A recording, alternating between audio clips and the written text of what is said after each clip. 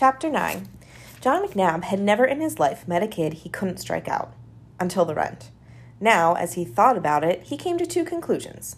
1, he couldn't stand having this blemish on his record. 2, if you beat a kid up, it's the same as striking him out. So McNabb and his pals went looking for the kid.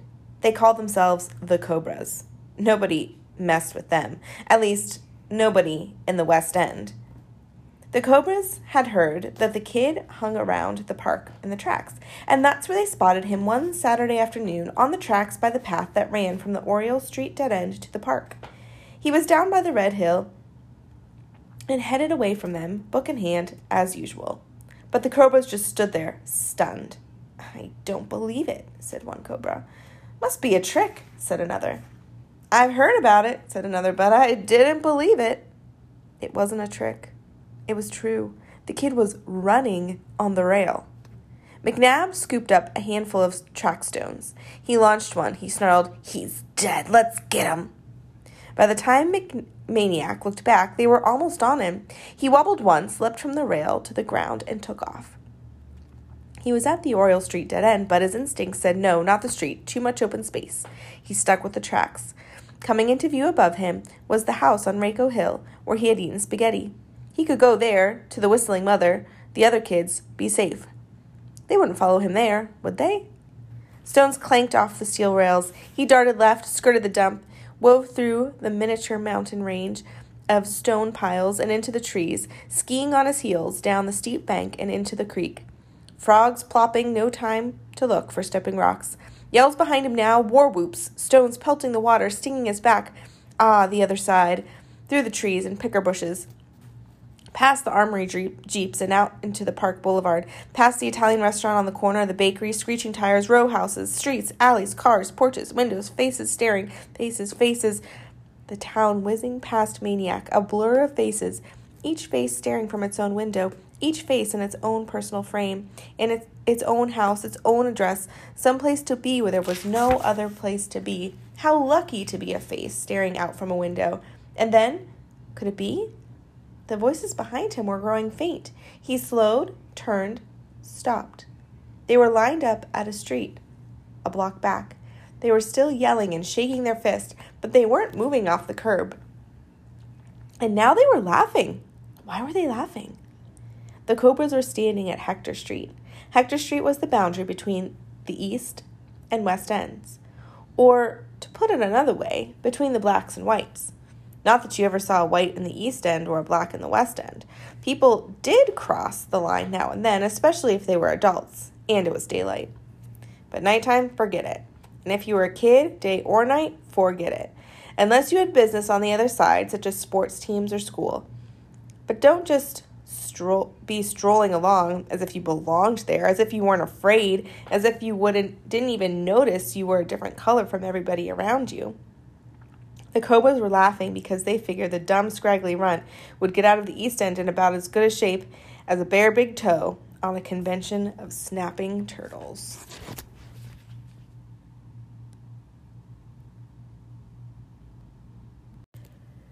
Chapter 10. Of course, Maniac didn't know any of that. He was simply glad the chase was over. He turned and started walking, catching his breath. East Chestnut, East Marshall, Green Street, Arch Street. He had been around here before. That first day with that girl named Amanda. Other days jogging through, but this was Saturday, not a school day. And there was something different about the streets. Kids. All over. One of them jumped down from a front step and planted himself right in front of Maniac. Maniac had to jerk to a stop to keep from plowing into the kid. Even so, their noses were practically touching. Maniac blinked and stepped back. The kid stepped forward. Each time Maniac stepped back, the kid stepped forward. They traveled practically half a block that way. Finally, Maniac turned and started walking. The kid jumped around and plunked himself in front again. He bit off a chunk of the candy bar he was holding. "Where are you going?" he said. Candy bar flakes flew from his mouth. "I'm looking for Sycamore Street," said Maniac. "Do you know where it is?" "Yeah, I know where it is." Maniac waited, but the kid said nothing more. "Well, do you think you could tell me where it is?" Stone was softer than the kid's glare. "No." Maniac looked around. Other kids had stopped playing or staring. Someone called, Do 'em, Mars. Someone else. Waste 'em. The kid, as you probably guessed by now, was none other than Mars Bar Thompson. Mars Bar heard the calls, and the stone got harder. Then suddenly he stopped glaring. Suddenly he was smiling. He held up a candy bar an inch from Maniac's lips. Want a bite? Maniac couldn't figure. You sure? Yeah, go ahead, take a bite. Maniac shrugged, took the Mars bar, bit off a chunk, and handed it back. Thanks. Dead silence along the street. The kid had done the unthinkable. He had chomped on one of Mars' own bars. Not only that, but white kids just didn't put their mouths where black kids had theirs, be it soda bottles, spoons, or candy bars. And the kid hadn't even gone for the unused end. He had chomped right over Mars Bar's own bite. Mars Bar was confused. Who was this kid? What was this kid? As usual, when Mars Bar got confused, he got mad. He thumped Maniac on the chest. You think you bad or something? Maniac, who was now twice as confused as Mars Bar, blinked. Huh? You think you come down here and be bad? That what you think? Mars Bar was practically shouting. No, said Maniac. I don't think I'm bad. I'm not saying I'm an angel either. Not even real good. Somewhere in between, I guess. Mars Bar jammed his arms downward, stuck out his chin, and sneered. Am I bad? Maniac was befuddled. I don't know. 1 minute you're yelling at me, the next minute you're giving me a bite of your candy bar. The chin jutted out more. Tell me I'm bad. Maniac didn't answer. Flies stopped buzzing. I said, tell me I'm bad. Maniac blinked, shrugged, sighed. It's none of my business. If you're bad, let your mother or father tell you. Now it was Mars Bar doing the blinking, stepping back, trying to sort things out. After a while, he looked down. What's that? Before Maniac answered, a book. Mars Bar had snatched it from his hand. This ain't yours, he said. He flipped through some pages. Looks like mine. It's somebody else's. It's mine. I'm keeping it. With rattlesnake speed, Maniac snatched the book back, except for one page, which stayed ripped in Mars Bar's hand. Give me the page, said Maniac. Mars Bar grinned. Take it, Fishbelly. Silence. Eyes. The flies were waiting. East End vultures. Suddenly, neither kid could see the other because a broom came down like a straw curtain between their faces, and a voice said, I'll take it. It was the lady from the nearest house, out to sweep her steps. She lowered the broom, but kept it between them. Better yet, she said to Mars Bar, just give it back to him. Mars Bar glared up at her. This wasn't an 11-year-old in the East End who could stand up to Mars Bar's glare. Mars Bar's glare. In the West End, even high schoolers were known to crumble under the glare. Two old ladies on both sides of Hector Street, it was all but fatal. And when Mars Bar stepped off a curb and combined the glare with a super low, dip stride slump shuffle, well, it was said he could back up traffic all the way to Bridgeport while he took 10 minutes to cross the street. But not this time. This time Mars Bar was up against an East End lady in her prime, and she was matching him eyeball for eyeball. And when it was over, only one glare was left standing, and it wasn't Mars Bar's. Mars Bar handed back the torn page, but not before he crumpled it into a ball. The broom pushed him away, turned him around, and swept him up the street. The lady looked down at Maniac, a little of the glare lingering in her eyes. You better get on, boy, where you belong. I can't be following you around. I got things to do. Maniac just stood there a minute. There was something he felt like doing, and maybe he would have, but the lady turned around and walked back inside her house and shut the door. So he walked away. Chapter 11. Now what? Maniac uncrumpled the page, flattened it out as best he could. How could he return the book to Amanda in this condition? He couldn't, but he had to. It was hers. Judging from that morning, she was pretty finicky about her books. What would make her matter? To not get the book at all, or to get it back with a page ripped out? Maniac cringed at both prospects. He wandered around the East End, jogging slowly, in no hurry, now to find 728 Sycamore Street. He was passing a vacant lot when he heard an all too familiar voice. Hey, Fishbelly. He stopped, turned. This time, Mars Bar wasn't alone. A handful of other kids trailed him down the sidewalk. Maniac waited. Coming up to him, Mars Bar said, "Where you running, boy?" "Nowhere." "You running from us? You afraid?" "No, I'd just like to run." "You want to run?" Mars Bar grinned. "Go ahead. We'll give you a head start." Maniac grinned back. "No, thanks." Mars Bar held out his hand. "Give me my book." Maniac shook his head. Mars Bar glared. "Give me it." Maniac shook his head. Mars Bar reached for it. Maniac pulled it away. They moved in on him now. They backed him up. Some high schoolers were playing basketball up the street, but they weren't noticing. And there wasn't a broom-swinging lady in sight. Maniac felt a hard flatness against his back. Suddenly his world was very small and very simple. A brick wall behind him, a row of scowling faces in front of him. He clutched the book with both hands. The faces were closing in. A voice called, "That you, Jeffrey?" The faces parted. At the curb was a girl on a bike. Amanda. She hoisted the bike to the sidewalk and walked it over. She looked at the book, at the torn page. "Who ripped my book?" Mars Bar pointed at Maniac. "He did." Amanda knew better. "You ripped my book."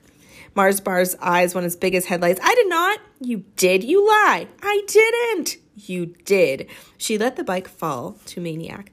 She grabbed the book and started kicking Mars Bar in his beloved sneakers. "I got a little brother and a little sister that crayon all over my books. And I got a dog that eats them and poops on them. And that's just inside my own family. And I'm not going to have nobody else messing with my books. You understand?" By then, Mars Bar was hauling up the street past the basketball players, who were rolling on the asphalt with laughter. Amanda took the torn page from Maniac. To her, it was the broken wing of a bird, a pet out in the rain. She turned misty eyes toward Maniac. "It's one of my favorite pages." Maniac smiled. "We can fix it." The way he said it, she believed. "Want to come to my house?" she said. "Sure," he said. Chapter 12. When they walked in, Amanda's mother was busy with her usual tools, a yellow plastic bucket and a sponge. She was scrubbing purple crayon off the TV screen. "Mom," said Amanda, "this is Jeffrey." She whispered, "What's your last name?" He whispered, "McGee." She said, "McGee." Mrs. Beale held up a hand. "Hold it," and went on scrubbing. When she finally finished, she straightened up, turned, and said, "Now, what?" "Mom, this is Jeffrey McGee. You know." Amanda was hardly finished when Maniac zipped across the room and stuck out his hand. "Nice to meet you, Mrs. Beale. Mrs. Beale." They shook hands. Mrs. Beale smiled. "So you're the book boy." She started nodding. Amanda came home one day. "Mom, there's a boy I loaned one of my books out to." "Loaned a book? You?" "Mommy practically made me. He really likes books. I met him on—" "Mom!" Amanda screeched. "I never said all that." Mrs. Beale nodded solemnly. "No, of course you didn't." She gave Maniac a huge wink, which made Amanda screech louder until something crashed in the kitchen. Mrs. Beale ran. Amanda and Maniac ran. The scene in the kitchen stopped them cold. One little girl, eyes wide, standing on a countertop. One little boy, eyes wide, standing just below her on a chair. One shattered glass jar and some stringy pale-colored glop on the floor. One growing cloud of sauerkraut fumes. The girl was Hester, age 4. The boy was Lester, age 3. In less than 5 minutes, while Mrs. Beale and Amanda cleaned up the floor, Hester and Lester and their dog Bow Wow were in the backyard wrestling and tickling and jumping and just generally going wild with their new buddy and victim, Maniac McGee. Maniac was still there when Mr. Beale came home from his Saturday shift at the tire factory. He was there for dinner when Hester and Lester pushed their chairs alongside his. He was there to help Amanda mend her torn book. He was there watching TV afterward with Hester riding one knee and Lester the other. He was there when Hester and Lester came screaming down the stairs with a book, Amanda screaming even louder after them, and kids shoving the book and finding themselves into Maniac's lap. Amanda finally calming down because they didn't want to crayon the book, they only wanted Maniac to read. And so he read Lyle, Lyle, Crocodile to Hester and Lester, and even though they pretended not to listen, to Amanda and Mr. Beale. And Mr. and Mrs. Beale. And he was there when Hester and Lester were herded upstairs to bed, and Mrs. Beale said, "Don't you think it's about time you're heading home, Jeffrey? Your parents will be wondering." So Maniac, wanting to say something but not knowing how, got into the car for Mr. Beale to drive him home. And then he made his mistake.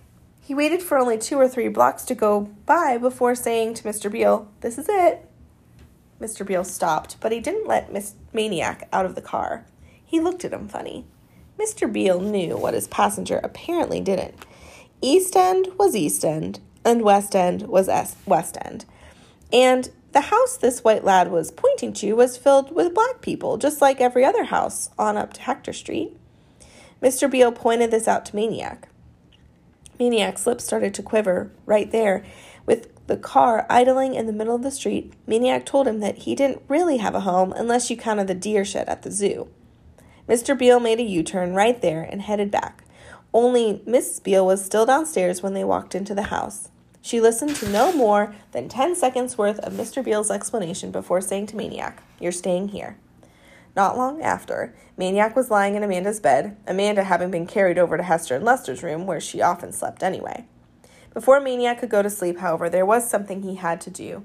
He flipped off the covers and went downstairs. Before the puzzled faces of Mr. and Mrs. Beale, he opened the front door and looked at the 3 cast-iron digits nailed to the doorframe. 728. He kept staring at them, smiling. Then he closed the door, said a cheerful good night, and went to bed. Maniac Magee finally had an address. Chapter 13. Amanda was happy to give up her room for Maniac. It gave her an excuse to sleep with Hester and Lester every night. Most of the time during the day, the little ones drove her crazy, but she couldn't stand to be in the same hemisphere with them. But at night, the best thing was to have them snuggled up on both sides of her. It made no sense, but that's how it was. Mr. Beale divided the little ones' rooms into 2 sections with a panel of plywood, and Amanda moved her stuff into the back part. Except for her suitcase of books, that stayed in her old room with Maniac. The way Maniac fit in, you would have thought he was born there. He played with the little ones and read them stories and taught them things. He took Bow Wow out for runs and did the dishes without anybody asking, which made Amanda feel guilty, so she started to dry. He carried out the trash, mowed the grass, cleaned up his own spills, turned out the lights, put the cap back on the toothpaste tube, flushed the toilet, and, Mrs. Beale called it the miracle on Sycamore Street, he kept his room neat. Every morning, Mrs. Beale looked in on it. No socks on the floor, no drawers open, no messed up bed. That was the most amazing thing, the bed.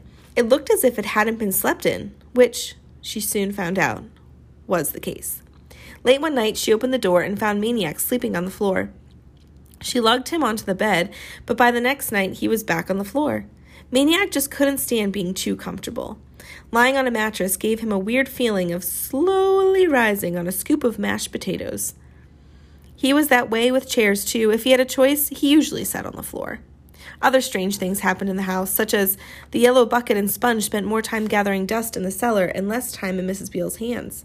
Because with Maniac around, Hester and Lester lost their interest in craning everything in sight, and therefore, sometimes for 15 minutes in a row, Mrs. Beale was seen doing something she hadn't done since the little ones were born.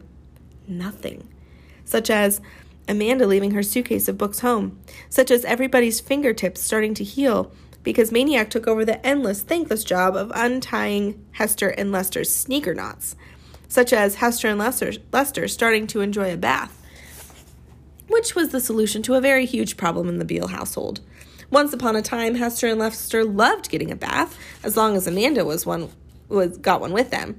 It was a little crowded, especially when the little ones added their boats and floating dinosaurs, but it was fun and warm and yelpy and soapy.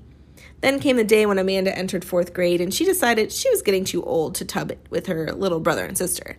They begged her and begged her, but she wouldn't get in. They tried to storm the bathroom when she was in there, but she locked the door on them. And so the little ones went on strike. They played their hands on Lyle Crocodile and swore they would never take another bath until Amanda joined them. And even though they couldn't stop their much larger mother from lifting them and plunking them into the water, they could refuse to touch soap or the washcloth. They could make her do it. And they could sit there all stiff with their chins down on their chests and their arms folded tightly and their legs clamped together. And if their mother tried to wash their armpits, she would have to get a crowbar and pry their arms up because they sure as heck were not going to move. And that's the way it was for a long time, until Maniac arrived. On that first Sunday, as soon as the little ones found out that their new pal had slept over, they mobbed him. Jeffrey, get a bath with us, will ya?" Maniac replied, "Sure, okay," not thinking much about it. After all, it was still before breakfast. But the little ones never let up, and at exactly 9:15 a.m., the 3 of them got into the tub. By the time they got out, it was too late to go to church and almost lunchtime. From then on, the baths usually took place at night. Sometimes Mrs. Beale would poke her head in and stare. One little black girl, one little black boy, one medium white boy. And she would smile and wag her head and sigh. Never saw such a tub. The time she heard Hester and Lester yelling for help, though, she was downstairs. She came running. "What's the matter?" The little ones pointed. "Look." She looked. Maniac was covered in blotches, round, red blotches, all shiny from the bath water. They looked something like little pepperonis. They took him to the doctor. The doctor took a look and said it wasn't chicken pox and it wasn't the measles. He said it might be an allergy. He asked what the boy had had for dinner. Mrs. Beale answered, "Pizza." "Well," the doctor chuckled, "can't be that. Can you imagine a youngster getting sick on pizza?" Everybody laughed. "Besides," said the doctor, "this would have shown up on him since he was little, most likely, every time he came near a pizza." He turned to Maniac, still chuckling. "You have eaten pizza before, haven't you?"